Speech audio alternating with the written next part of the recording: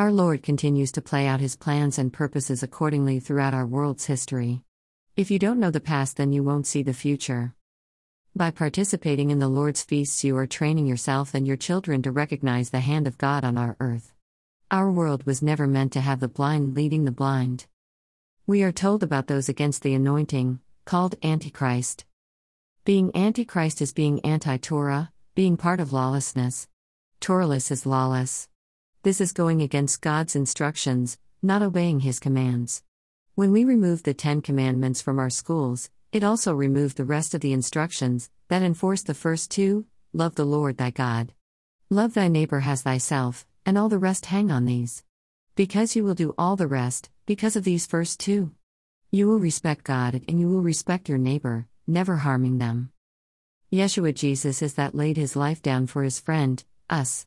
God came in the flesh to do just this. It was planned from the beginning, so we blame no one. It was planned, and therefore, He could say from that stake, "Forgive them, for they know not what they do." Peter said he was sorry. All of them ran off during the time of trial, but none were lost to the son of perdition. No one was lost. They all survived to die their own separate horrible deaths because they did not care about this world, because they were promised a better Garden of Eden by the gardener, the Creator Father, who owns it all. Job 15:1 I am the real vine, and my Father is the gardener. Job 15:2 Every branch which is part of me but fails to bear fruit, He cuts off, and every branch that does bear fruit, He prunes, so that it may bear more fruit. Job 15:3 Right now, because of the word which I have spoken to you, you are pruned.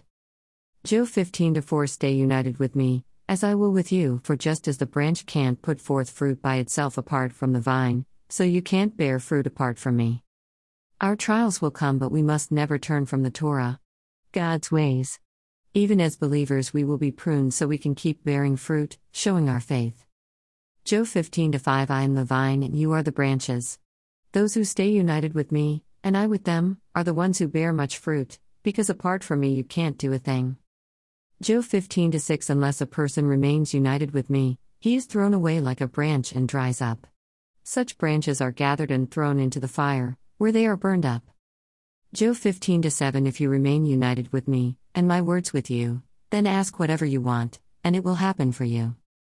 Job 15:8 This is how my Father is glorified, in your bearing much fruit. This is how you will prove to be my Talmidim. Job 15:9 Just as my Father has loved me, I too have loved you, so stay in my love. Job 15:10 If you keep my commands, you will stay in my love, just as I have kept my Father's commands and stay in His love.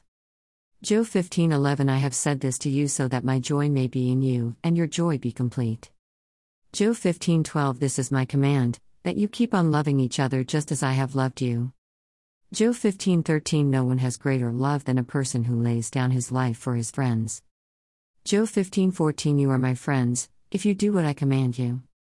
Job 15:15 I no longer call you slaves, because a slave doesn't know what his master is about, but I have called you friends, because everything I have heard from my Father I have made known to you.